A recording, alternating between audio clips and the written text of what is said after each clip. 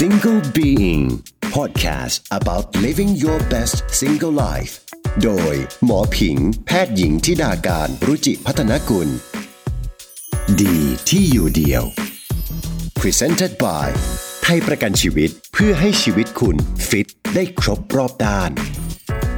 คุณแม่คะบอกว่ามันมีความเชื่ออยู่อย่างนึงค่ะโดยเฉพาะคนที่ยังหนุ่มสาวแข็งแรงดีเนี่ยเขาจะรู้สึกว่าจะทำประกันสุขภาพกันไปทำไมบางคนมองว่าเรามีสวัสดิการที่ได้จากบริษัทหรือว่าได้จากสถานที่ที่เราทำงานอยู่เนี่ยครับมันคือสวัสดิการติดโต๊ะวันนึงถ้าเราออกจากที่นั่นมาสวัสดิการตัวนั้นก็ยังอยู่ที่โต๊ะที่เดิมแต่มันไม่ได้ติดตัวเรามาด้วยเรื่องของการเลือกประกันสุขภาพนี่คือหลักทั่วไปจริงๆมันมีเบสิกยังไงบ้างคะคุณแม่ประกันสุขภาพเนี่ยมีไว้นะครับดีกว่าไม่มีเลยนะครับมีน้อยดีกว่าไม่มีเลยเช่นเดียวกันนะครับถ้าคิดจะเลือกซื้อประกันสุขภาพเนี่ยต้องเลือกซื้อที่เหมาะสมกับเราแล้วก็มีบริการให้ครบรอบด้านด้วยนะครับ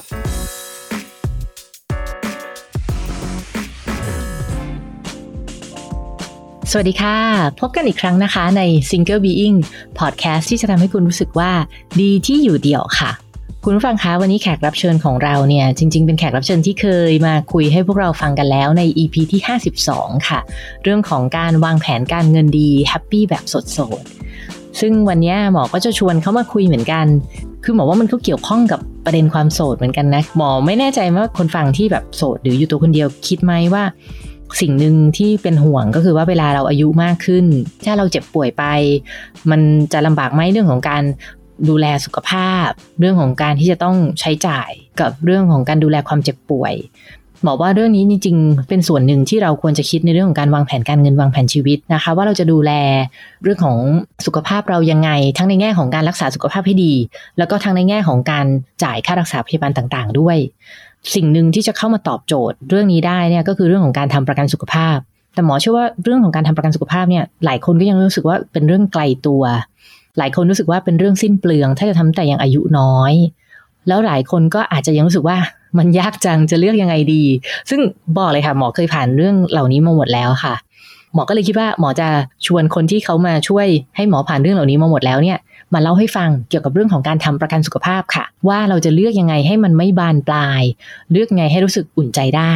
ขอต้อนรับนะคะกูรูทางด้านประกันของเรานะคะคุณแบงค์นิธิโรจน์ธนโอฬารสค่ะสวัสดีค่ะคุณแบงค์สวัสดีครับคุณหมอพิงค์ครับค่ะขอบคุณคุณแบงค์มากนะคะที่กลับมาเจอกันอีกครั้งนึงนะคะแล้ววันนี้คุณแบงค์ก็จะมาให้ความรู้กับเราในเรื่องของประกันสุขภาพใช่ไหมคะครับยินดีเลยครับคุณหมอครับคุณแบงค์คะหมอว่ามันมีความเชื่ออยู่อย่างนึงค่ะโดยเฉพาะคนที่ยังหนุ่มสาวแข็งแรงดีเนี่ยเขาจะรู้สึกว่าจะทำประกันสุขภาพกันไปทำไมเพราะว่าก็คือแข็งแรงดีคือเหมือนแบบไปโรงพยาบาลน้อยมากอ่ะแบบปีนึงก็ไปน้อยมากอะไรเงี้ยก็เลยบอกว่าการทำประกันสุขภาพเนี่ยมันไม่คุ้มคุณแบงค์มองว่ายังไงคะในความเห็นผมนะครับคือจริงๆแล้วเราก็มักจะคิดว่าวัยหนุ่มสาวเนี่ยคือวัยกลางคนซึ่งเป็นวัยที่สุขภาพน่าจะแข็งแรงที่สุดเนาะในช่วงชีวิตของคนเราในช่วงนึงค่ะมักจะมองว่าฉันไม่เป็นไรเดี๋ยวฉันแข็งแรงอยู่ยังไม่ต้องไปทำมันหรอกอะไรเงี้ยนะครับซึ่งจริงๆแล้วเนี่ยโรคต่างๆที่เราเผชิญอยู่อย่างเช่นใกล้ตัวเราอย่างเงี้ยอย่างโควิด19อย่างเงี้ยอย่างปีที่ผ่านมาใช่ไหมครับติดกับคนที่มีอายุค่อนข้างสูงนะครับมาเป็นอันดับต้นๆเลยนะครับแต่พอเวลาผ่านไปไอ้เจ้าโควิด19เนี่ยมันก็มาติดกับคนหนุ่มสาวมากขึ้นหรือแม้กระทั่งย้อนขึ้นไปถึงวัยเด็กด้วยถูกไหมฮะซึ่งโรคต่างๆมันก็มีวิวัฒนาการของมันเองนะครับเจ้าเชื้อโรคของมันตัวนี้นะครับหรือโรคอื่นก็แล้วแต่นะครับเพราะฉะนั้นมันก็เป็นไปได้ทุกโรคที่จะมาติดในช่วงของวัยหนุ่มสาวมากขึ้นในอนาคตนะครับดังนั้นเนี่ยเรามีโอกาสเจ็บป่วยได้ทุกคนแหละแม้กระทั่งเกิดมาก็มีโอกาสเจ็บป่วยและโตขึ้นมาก็ทุกช่วงจังหวะทุกช่วงอายุนะครับผมว่ามีโอกาสเจ็บป่วยได้ทั้งหมดเลยนะฮะซึ่งประกันสุขภาพเนี่ยมันก็เป็นตัวที่จะเข้าไปช่วยแบ่งเบาค่าใช้จ่ายเรื่องของค่ารักษาพยาบาลนะครับก็จริงนะเพราะว่าจริงๆคือถ้าตามหลักการแพทย์เนี่ยถึงแม้ว่าร่างกายแข็งแรงดีแต่มันมีโรคที่มันไม่ได้เกี่ยวกับระบบภูมิคุ้มกันต่างๆเช่นง่ายๆเลยก็อย่างอุบัติเหตุอันเนี้ยต่อให้แข็งแรงยังไงนะมันก็อาจจะแบบเกิดอุบัติเหตุแล้วก็มีอันตรายกับอวัยวะหรือร่างกายต่างๆได้ใช่ไหมคะหรือว่าอย่างโรคติดเชื้ออย่างที่คุณแบงค์ว่าอย่างเงี้ยมันก็ไม่เข้าใครออกใครเนาะคืออย่างเราก็เห็นกันชัดเจนเลยว่าอย่างโควิดเนี่ยในหลายๆคนที่อายุไม่มากแล้วก็แข็งแรงมากสุขภาพดีทุกอย่างก็ยังมีโอกาสติดได้อยู่ดีนะคะ แต่บอกว่าการทำประกันสุขภาพคนก็จะถามแหละว่าแล้วจริงๆคือมันต้องเริ่มทำอายุเท่าไหร่เหรอบางคนก็บอกว่าจริงๆทำตั้งแต่อายุยังน้อยดีกว่าเพราะเบี้ยประกันจะถูกกว่าบางคนก็บอกว่า มันควรจะรอถึงอายุระดับนึงอะไรอย่างเงี้ยค่ะคุณแบงค์มองว่ายังไงในเรื่องของอายุที่ควรเริ่มทำคะประกันสุขภาพนะครับเวลาเราสมัครเข้าไปเนี่ยทุกบริษัทเลยในใบสมัครจะมีให้ผู้สมัครเนี่ยตอบคำถามเรื่องสุขภาพนะครับซึ่งแน่นอนว่าถ้าเรามีอาการเจ็บป่วยนะครับมีโรคที่เราเคยรักษามาก่อนหรือแม้แต่ผลตรวจสุขภาพที่เราอาจจะไม่อยู่ในเกณฑ์ปกติก็ได้นะครับบริษัทประกันก็อาจจะขอยกเว้นในส่วนของโรคอาการหรือที่เกี่ยวเนื่องจากอาการที่เราเคยรักษาก่อนที่จะเริ่มทำประกันละก็คือไม่คุ้มครองเลยอย่างนั้นเลยไม่คุ้มครองในจุดนั้นเลยนะครับแต่ไม่ได้ว่าไม่คุ้มครองโรคอื่นๆด้วยนะครับโรคอื่นๆที่ไม่เกี่ยวข้องก็คุ้มครองอยู่นะครับ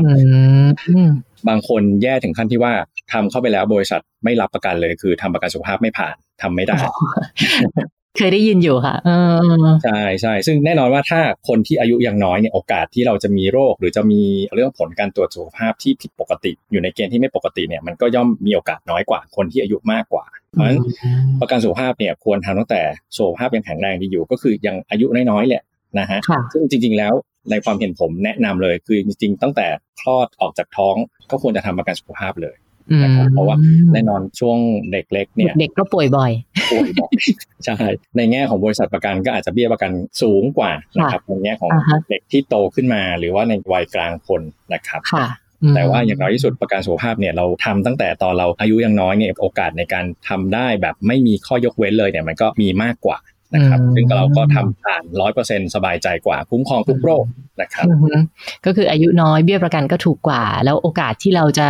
ไม่ถูกยกเว้นไม่คุ้มครองตัวนี้นั่นก็จะน้อยกว่าเพราะว่าเราทำตั้งแต่เรายังไม่ได้ตรวจเจออะไรถูกต้องใช่ไหมคะถูกต้องครับผมทีเนี้ยหมอเคยได้ยินอีกเหมือนกันค่ะคุณแบงค์คือเพื่อนบางคนก็บอกว่าอ่ะทำไปแล้วปีนี้ไม่ป่วยเลยอ่ะคือรู้สึกว่าเสียเงินเปล่าทุกปีอ่ะปีนี้ไม่ป่วยทำไงดีอะไรอย่างเงี้ยคุณแบงค์มองว่ายังไงคะกับในเรื่องนี้คุณแบงค์น่าจะเคยเจอคนบ่นปะโอ้โหเยอะมากเยอะมากทำไงดีทำประกันไปแล้วไม่ป่วยถ้ามองแล้วเอาแบบว่าทำประกันสุขภาพจ่ายเบี้ยประกันไปแล้วเนี่ยเอาให้คุ้มเนี่ยคือต้องป่วยบ่อยๆไม่ป่วยดีกว่าเนี่ยไม่ป่วยดีกว่าถูกไหมฮะคือจริงๆแล้วเนี่ยประกันสุขภาพนะครับผมมองว่ามันไม่ใช่ผลิตภัณฑ์ที่เอาไว้มีเพื่อทำกำไรหรือมีเพื่อทำให้เงินเรางอกเงยนะครับไม่เหมือนผลิตภัณฑ์ทางการเงินอื่นๆนะครับซึ่งจริงๆแล้วประกันสุขภาพเนี่ยมันเป็นเครื่องมือในการถ่ายโอนความเสี่ยงอย่างหนึ่งความเสี่ยงเรื่องอะไรล่ะก็คือความเสี่ยงเรื่องค่ารักษาพยาบาลเวลาเราต้องเจ็บป่วยนะครับค่ารักษาพยาบาลคุณหมออยู่ในวงการอยู่แล้วนะครับอัตราเงินเฟ้อของค่ารักษาพยาบาลขึ้นเรื่อยๆทุกปีใช่พูดง่ายเลยคือมันแพงขึ้นทุกปีนะครับนั้นเกิดแจ็คพอตปุ๊บปั๊บรับโชคขึ้นมาตรวจพบโรคร้ายแรงอาจเป็นโรคฮิตในประเทศไทยเลยอย่างโรคมะเร็งอย่างเงี้ยนะครับค่ารักษาพยาบาลไปหลักแสนหลักล้านแน่นอนนะครับซึ่งบางคนไม่ได้ทำประกันสุขภาพไว้มีเงินเก็บก็ต้องเอาเงินเก็บมาจ่ายให้กับค่ารักษาพยาบาลนะครับหรือบางคนไม่มีเงินเก็บเลยก็ต้องไปพึ่งพาสวัสดิการต่างๆซึ่งมีทั้งข้อดีแล้วก็ข้อเสียนะครับนั้นประกันสุขภาพเนี่ยเราควรทำไว้นะครับอย่างน้อยมีไว้ดีกว่าไม่มีเลยนะครับซึ่งผมก็มองว่าบางคนไปให้ความสำคัญกับประกันรถประกันบ้านหรือทรัพย์สินที่เป็นอย่างอื่นเป็นของนอกกายเรานะครับซึ่งจริงๆแล้วตัวเราเองนี่แหละคือสินทรัพย์ที่มีคุณค่ามากที่สุดประกันสุขภาพเนี่ยควรจะมีเพื่อโปรเทคตัวเราเองเนี่ยดีกว่าเห็นด้วยเลยค่ะคือจริงๆแบบแชร์ส่วนตัวเลยนะคืออย่างตัวหมอเองเนี่ยจริงๆคุณแบงก์ก็ทราบว่าหมอก็มีสวัสดิการทุกอย่างอยู่แล้วเพราะตอนนี้หมอก็เป็น full time อยู่ที่โรงพยาบาลแห่งหนึ่งจริงๆคือถ้าหมอป่วยตอนนี้มันก็ไม่ได้ต้องอะไรเลยนะ เขาก็ดูแลให้หมดแต่ว่าหมอก็ทำประกันสุขภาพนะเพราะว่าทั้งที่ตัวเองก็ยังแข็งแรงทุกอย่างด้วยแหละแต่เราก็รู้แหละว่าถ้าวันนึงเราอาจจะไม่ได้ทำงานที่นี่เราไม่มีสวัสดิการนี้แล้วก็ตอนนั้นถ้าเกิดเราอายุมากขึ้นมันก็อาจจะมีการแบบยกเว้นใช่โรคนู้นโรคนี้เต็มไปหมดในขณะที่ตอนนี้ถ้าเราทำเนี่ยมันก็ยังไม่ได้ยกเว้นเยอะนักงั้นเราทำไปตอนนี้เลยเนี่ยมันน่าจะดีกว่าแล้วก็หมอก็คิดในแง่ว่าคือเห็นแหละว่าเวลาป่วยถ้าเกิดต้องเข้า ICU ถ้าต้องใช้ ECMO อะไรต่างๆคือมันหลักล้านแน่ก็คือสิ่งที่แบบเราเก็บออมมาอะไรต่างๆนี่แบบหมดเลยนะหมดได้เลยเข้า ICU สักเดือนนี่หมดได้เลยก็เลยคิดว่าจริงๆมันเป็นส่วนหนึ่งของการบริหารจัดการการเงินส่วนบุคคลด้วยอะไรเงี้ยค่ะในการวางแผนเรื่องประกันสุขภาพผมมักจะพูดกับลูกค้าหรือคนที่คุยด้วยเนี่ยว่าโอเคบางคนมองว่าเรามีสวัสดิการที่ได้จากบริษัทหรือว่าได้จากสถานที่ที่เราทำงานอยู่เนี่ยครับมันคือสวัสดิการติดโต๊ะคือตราบใดที่เรายังนั่งทำงานอยู่ที่นั่นเราก็ได้สวัสดิการตรงนี้แต่วันนึงถ้าเราออกจากที่นั่นมาสวัสดิการตัวนั้นก็ยังอยู่ที่โต๊ะที่เดิมแต่มันไม่ได้ติดตัวเรามาด้วยจริงค่ะสิ่งที่เราควรจะต้องมีไว้คือประกันสุขภาพที่ติดตัวเรานะครับที่เราซื้อด้วยตัวเราเอง ตรงนั้นสำคัญมากที่สุดเลยเห็นด้วยค่ะแต่เนี้ยคือถ้าสมมติจะตัดสินใจทำอ่ะคือหมอก็เคยแบบพยายามลองหาข้อมูลดูมันก็ไม่ง่ายนะคุณแบงค์ขนาดหมอเป็นหมออ่านแล้วยังงงเลย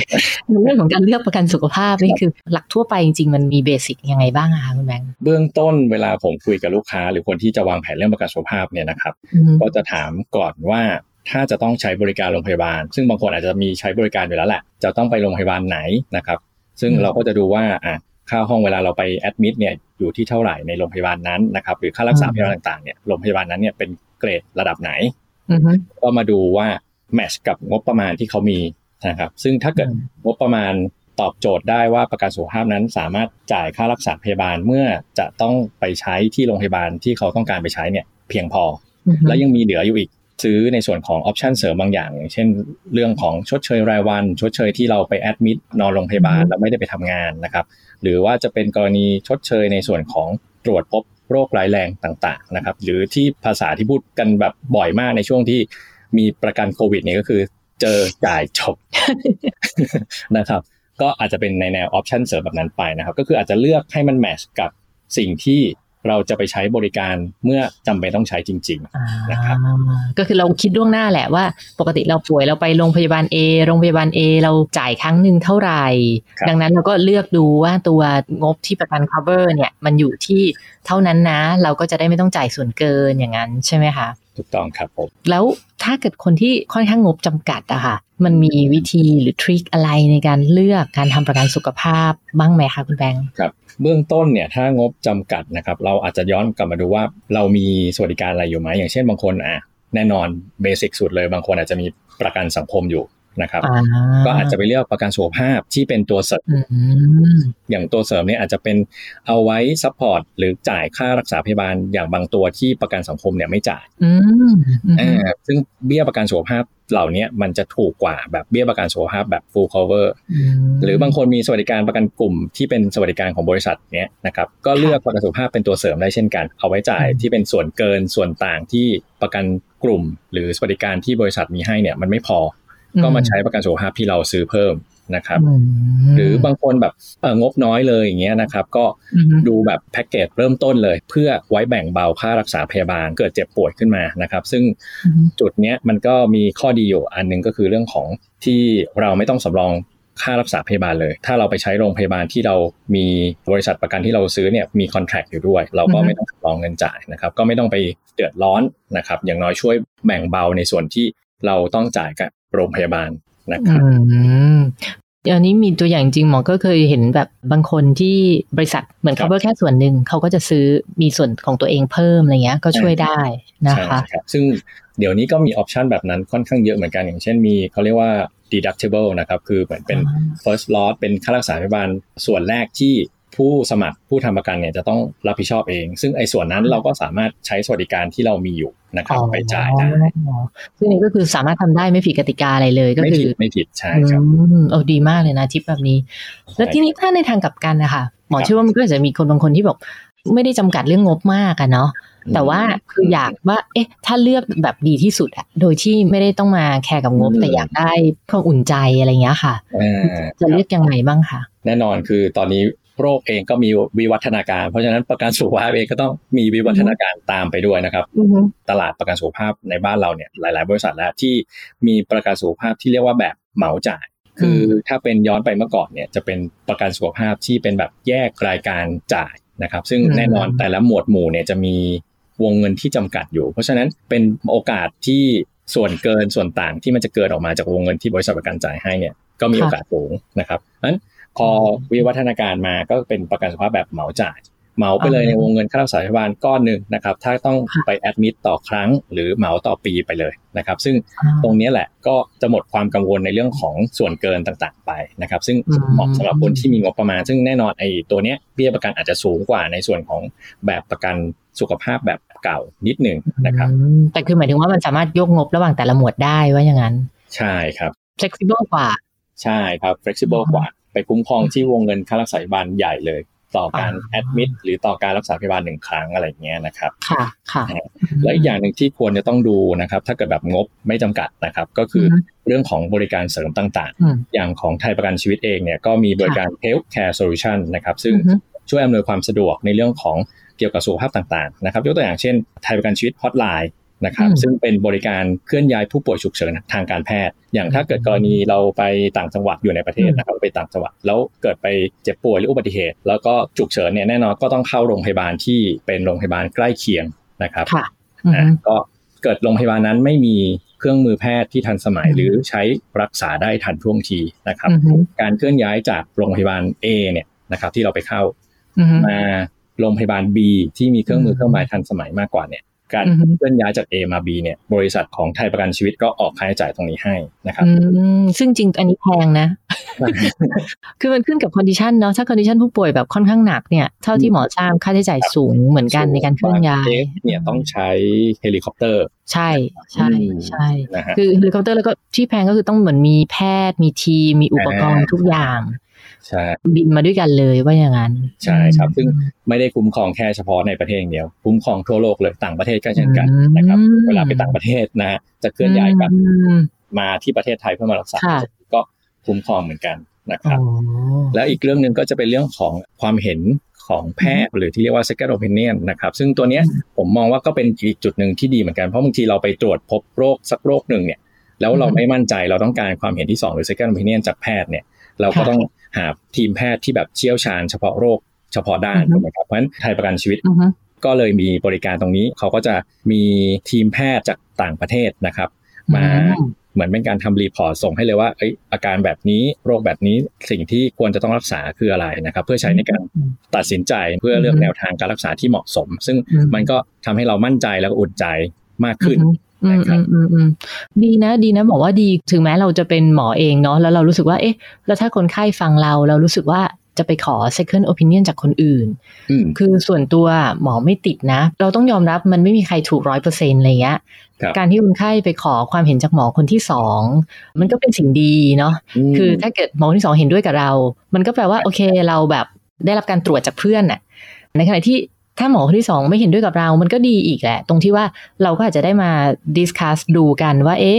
จริงๆมันคืออะไรกันแน่ซึ่งสุดท้ายแล้วเอาคำที่สำคัญที่สุดอะคือคนไข้ได้รับสิ่งที่ดีที่สุดหมอว่ามันเป็นเรื่องที่ดีนะคะใช่ครับแล้วก็อีกจุดนึงที่ผมมองว่าคุณหมอผิงน่าจะถูกใจเลยนะ คือเป็นบริการ international fact claim นะครับก็คือเวลาที่คุณหมอไปเที่ยวต่างประเทศอย่างนี้นะครับเกิดเจ็บป่วยนะครับตรงนี้ก็ไม่ต้องสำรองค่าใช้จ่ายเลยซึ่งแน่นอนค่ารักษาพยาบาลต่างประเทศมันก็อาจจะมีค่าใช้จ่ายที่สูงกว่าในบ้านเราแน่นอนใช่ใช่อันนี้ก็เกี่ยวมากเลยนอกจากนี้แล้วบอกไม่แน่ใจประกันมีรูปแบบใหม่ๆอะไรไหมคะอย่างเช่นวงการแพทย์เนี่ยเรื่องของเทเลเมดก็ค่อนข้างที่จะมาแรงในช่วงโควิดเนาะคนไข้หลายคนไม่อยากไปโรงพยาบาลการใช้บริการเทเลเมดผ่านวิดีโอคอลผ่านอะไรก็มากขึ้นอย่างนี้คือประกันก็ไป cover ตรงส่วนนี้ด้วยหรือเปล่าคะด้วยครับตอนนี้หลายๆบริษัทเนี่ยครับก็เหมือนขยายในเรื่องของความคุ้มครองที่เรียกว่าปรึกษาแพทย์ออนไลน์หรือว่า virtual hospital ซึ่งตรงนี้ไทยประกันชีวิตก็มีเช่นเดียวกันนะครับคุ้มครองในส่วนของค่ารักษาพยาบาลค่าปรึกษาแพทย์ค่ายาซึ่งต้องเป็นกรณีที่เราซื้อค่ารักษาพยาบาลแบบผู้ป่วยนอกเนาะหรือที่เรียกว่า OPD ไว้นะครับจุดนี้มันเป็นจุดดีอย่างหนึ่งเพราะว่าจริงๆในสภาวะปัจจุบันเราก็ไม่ค่อยอยากจะออกไปโรงพยาบาลกันอยู่แล้วซึ่งตัวนี้มันก็ช่วยในส่วนของการหาหมอโดยที่เราอาจจะไม่ต้องเดินทางไปโรงพยาบาลก็ได้บางท่านเนี่ยอาจจะเจ็บป่วยเรื้อรังอยู่นะครับแล้วต้องทานยาประจำก็มีอย่างเงี้ยเราก็สามารถปรึกษาแพทย์และรับยาได้เช่นเดียวกันซึ่งเทเลเมดเนี่ยส่วนตัวหมอว่ามันช่วยให้ดูแลก่อนที่จะเป็นหนักได้เหมือนกันนะไม่แน่ใจคุณแบงค์เห็นด้วยไหมว่ามันมีส่วนช่วยให้ป่วยแล้วแบบมันไม่บานปลายได้อะไรเงี้ยค่ะเห็นด้วยครับเห็นด้วยอย่างยิ่งเลยถ้าเกิดเราฉุกเฉินขึ้นมาเนาะเราสามารถปรึกษาแพทย์ก่อนผ่านอุปกรณ์มือถือเรานี่แหละง่ายๆเลยนะครับเข้าแอปพลิเคชันต่างๆแล้วเราปรึกษาแพทย์ก่อนได้ว่าอาการที่เราเกิดขึ้นเนี่ยมันอาจจะมีวิธีการปฐมพยาบาลหรือว่าวิธีการดูแลตัวเองเบื้องต้นนะครับก่อนที่จะส่งต่อเพื่อที่จะไปรักษาที่โรงพยาบาลต่อเนี่ยมันก็จะทำให้ตรงเนี้ยไม่บานปลายได้นะครับในแง่ของอาการของโรคเองนะครับแล้วก็ในแง่ของค่ารักษาพยาบาลด้วยเช่นเดียวกัน เนาะหรือเจ็บป่วยกลางคืนอย่างเงี้ยฮะบางทีเราก็ไม่สะดวกที่จะไปโรงพยาบาลใช่ไหมครับก็อาจจะปรึกษาผ่านทาง virtual hospital ก็ได้นะครับซึ่งผมเองก็มีได้ทดลองไปใช้แล้วเหมือนกันซึ่งชอบเลยครับบอกว่าคนที่แบบชอบแบบเทคโนโลยีชอบอะไรแบบสายเทคน่าจะชอบเนาะใช่ครับมันสะดวกสบายคือจริงๆมันมีเคสเหมือนกันที่แบบหมอเคยเจอด้วยตัวเองอะเนาะก็คือเหมือนคนไข้อะไปเป็นผื่นตอนไปเที่ยวต่างประเทศนั้นตอนตั้งแต่ยุคก่อนโควิดค่ะแล้วเขาก็แบบก็ไม่แน่ใจเนาะตอนแรกเขาคิดว่าเขาจะไปหาหมอที่เมืองนอกซึ่งมันก็แพงแหละแต่เขาก็พอรู้ว่ามีเรื่องของบริการเทเลเมดเนี้ยก็โทรคุยกับหมอไทยก็รู้ละว่าจริงๆมันไม่ได้เป็นอะไรหนักหนาเหมือนกับมันก็มีวิธีดูแลตัวเองแล้วก็กลับมาเมืองไทยก็น่าจะค่อยๆดีขึ้นอะไรเงี้ยค่ะไม่ดีขึ้นก็ค่อยเจอหมอไทยบอกว่าอันนี้คือตัวอย่างที่เห็นชัดเลยนะว่ามันทำให้ไม่บานปลายว่าไม่ต้องไปพักโปรแกรมเที่ยวไปหาหมอหรืออะไรอย่างเงี้ยค่ะใช่เห็นด้วยเลยครับจริงๆเทเลเมดผมก็ใช้วิธีการนี้ปรึกษาคุณหมอผิงมาตอนนั้นแหละทุกครั้งคือทำเทเลเมดขึ้นมาตลอดมีอะไรผมก็ถ่ายรูปแล้วก็ส่งให้คุณหมอช่วยดูว่านี่เป็นยังไงอะไรเงี้ยนะโอเควันนี้เราก็ได้แบบหลายๆเรื่องราวเลยเนาะในการที่เราจะเลือกประกันสุขภาพให้งบไม่บานปลายไม่ว่าจะเรื่องของการเริ่มตั้งแต่อายุยังไม่มากใช่ไหมคะเริ่มตั้งแต่ที่เรายังไม่มีการตรวจเจอความผิดปกตินู่นนี่นั่นหรือว่าการที่เรารู้จักหลักในการเลือกประกันสุขภาพที่เหมาะกับสไตล์ของเราเช่นดูว่าปกติเราใช้ OPD เท่าไหร่ IPD เท่าไหร่แล้วก็เลือกที่ cover ได้พอดีกันใช่ไหมคะหรือรวมไปถึงถ้าเกิดคนที่งบจำกัดอาจจะดูว่าเราสามารถใช้สวัสดิการนู่นนี่นั่นอะไรได้บ้างใช้ประกันสังคมและเสริมประกันสุขภาพซึ่งบอกว่าทิปนี้หมอชอบมากนะคะก็บอกว่าหลายๆเรื่องหรือเรื่องประกันที่มีเรื่องของ telemed ร่วมด้วยหรือมีเรื่องของ second opinion ร่วมด้วยซึ่งเรื่องเหล่านี้บอกว่ามันอาจจะต้องดูดีๆเนาะว่ามันมีประกันไหนที่มีบ้างซึ่งมันไม่ได้มีในทุกประกันสุขภาพถูกไหมคะถูกต้องครับผมขอสรุปง่ายๆเลยนะครับว่าประกันสุขภาพเนี่ยมีไว้นะครับดีกว่าไม่มีเลยนะครับมีน้อยดีกว่าไม่มีเลยเช่นเดียวกันนะครับถ้าคิดจะเลือกซื้อประกันสุขภาพเนี่ยต้องเลือกซื้อที่เหมาะสมกับเราแล้วก็มีบริการให้ครบรอบด้านด้วยนะครับโอเคก็คิดว่าน่าจะเป็นประโยชน์กับคุณผู้ฟังที่แบบกำลังแบบคิดว่าฉันจะทำหรือไม่ทำดีนะแล้วก็จะเลือกยังไงบอกว่าอันนี้เราได้หลักดีๆไปเยอะมากเลยแต่ถ้าเกิดใครที่ยังสงสัยแล้วก็อยากจะ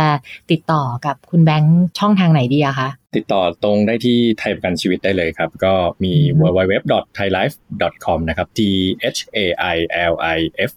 thailife.com นะครับหรือโทร call center 1124หรือว่าติดต่อกับตัวแทนไทยประกันชีวิตทั่วประเทศโดยตรงได้เลยเช่นเดียวกันครับโอเคค่ะขอบคุณมากๆเลยนะคะสำหรับคุณแบงค์นิธิโรจน์ธนโอฬารสินค่ะขอบคุณมากๆเลยค่ะขอบคุณครับหวังว่านะคะ EP นี้เนี่ยน่าจะเป็นประโยชน์ให้กับคุณผู้ฟังที่สนใจที่กำลังมองหาประกันสุขภาพไม่ว่าจะกับตัวเราหรือกับคนที่เรารักไม่ว่าคุณจะกำลังโสดหรือว่าคุณจะมีครอบครัวแล้วก็ตามนะคะอย่างที่คุณแบงค์ได้บอกไปค่ะว่าถ้าจะเลือกซื้อประกันสุขภาพที่ดีเนี่ยอย่าลืมมองหาประกันสุขภาพที่มีบริการครบรอบด้านทั้งด้านครอบคลุมคุ้มครองการรักษาการบริการด้านสุขภาพรวมทั้งอำนวยความสะดวกสบายให้กับเราและสำคัญที่สุดต้องใส่ใจห่วงใยดูแลเราเหมือนกับคนรักเพราะความรักคือทุกคำตอบของชีวิตค่ะคุณผู้ฟังคะตอนนี้หมอมี LINE แอด Single Being แล้วนะคะใครที่ไม่อยากพลาดฟังพอดแคสต์ EP ใหม่ๆไม่อยากพลาดการอัปเดตของ Single Being ก็เข้าไปแอดไลน์กันได้เลยนะคะพิมพ์คำว่า @Single Being ค่ะอย่าลืมใส่เครื่องหมายแอดข้างหน้าด้วยนะคะแล้วพบกันใหม่ใน EP หน้าค่ะรอติดตามนะคะว่าหมอจะชวนแขกรับเชิญท่านไหนมาคุยและคุยกันเรื่องอะไรวันนี้ไปก่อนนะคะสวัสดีค่ะ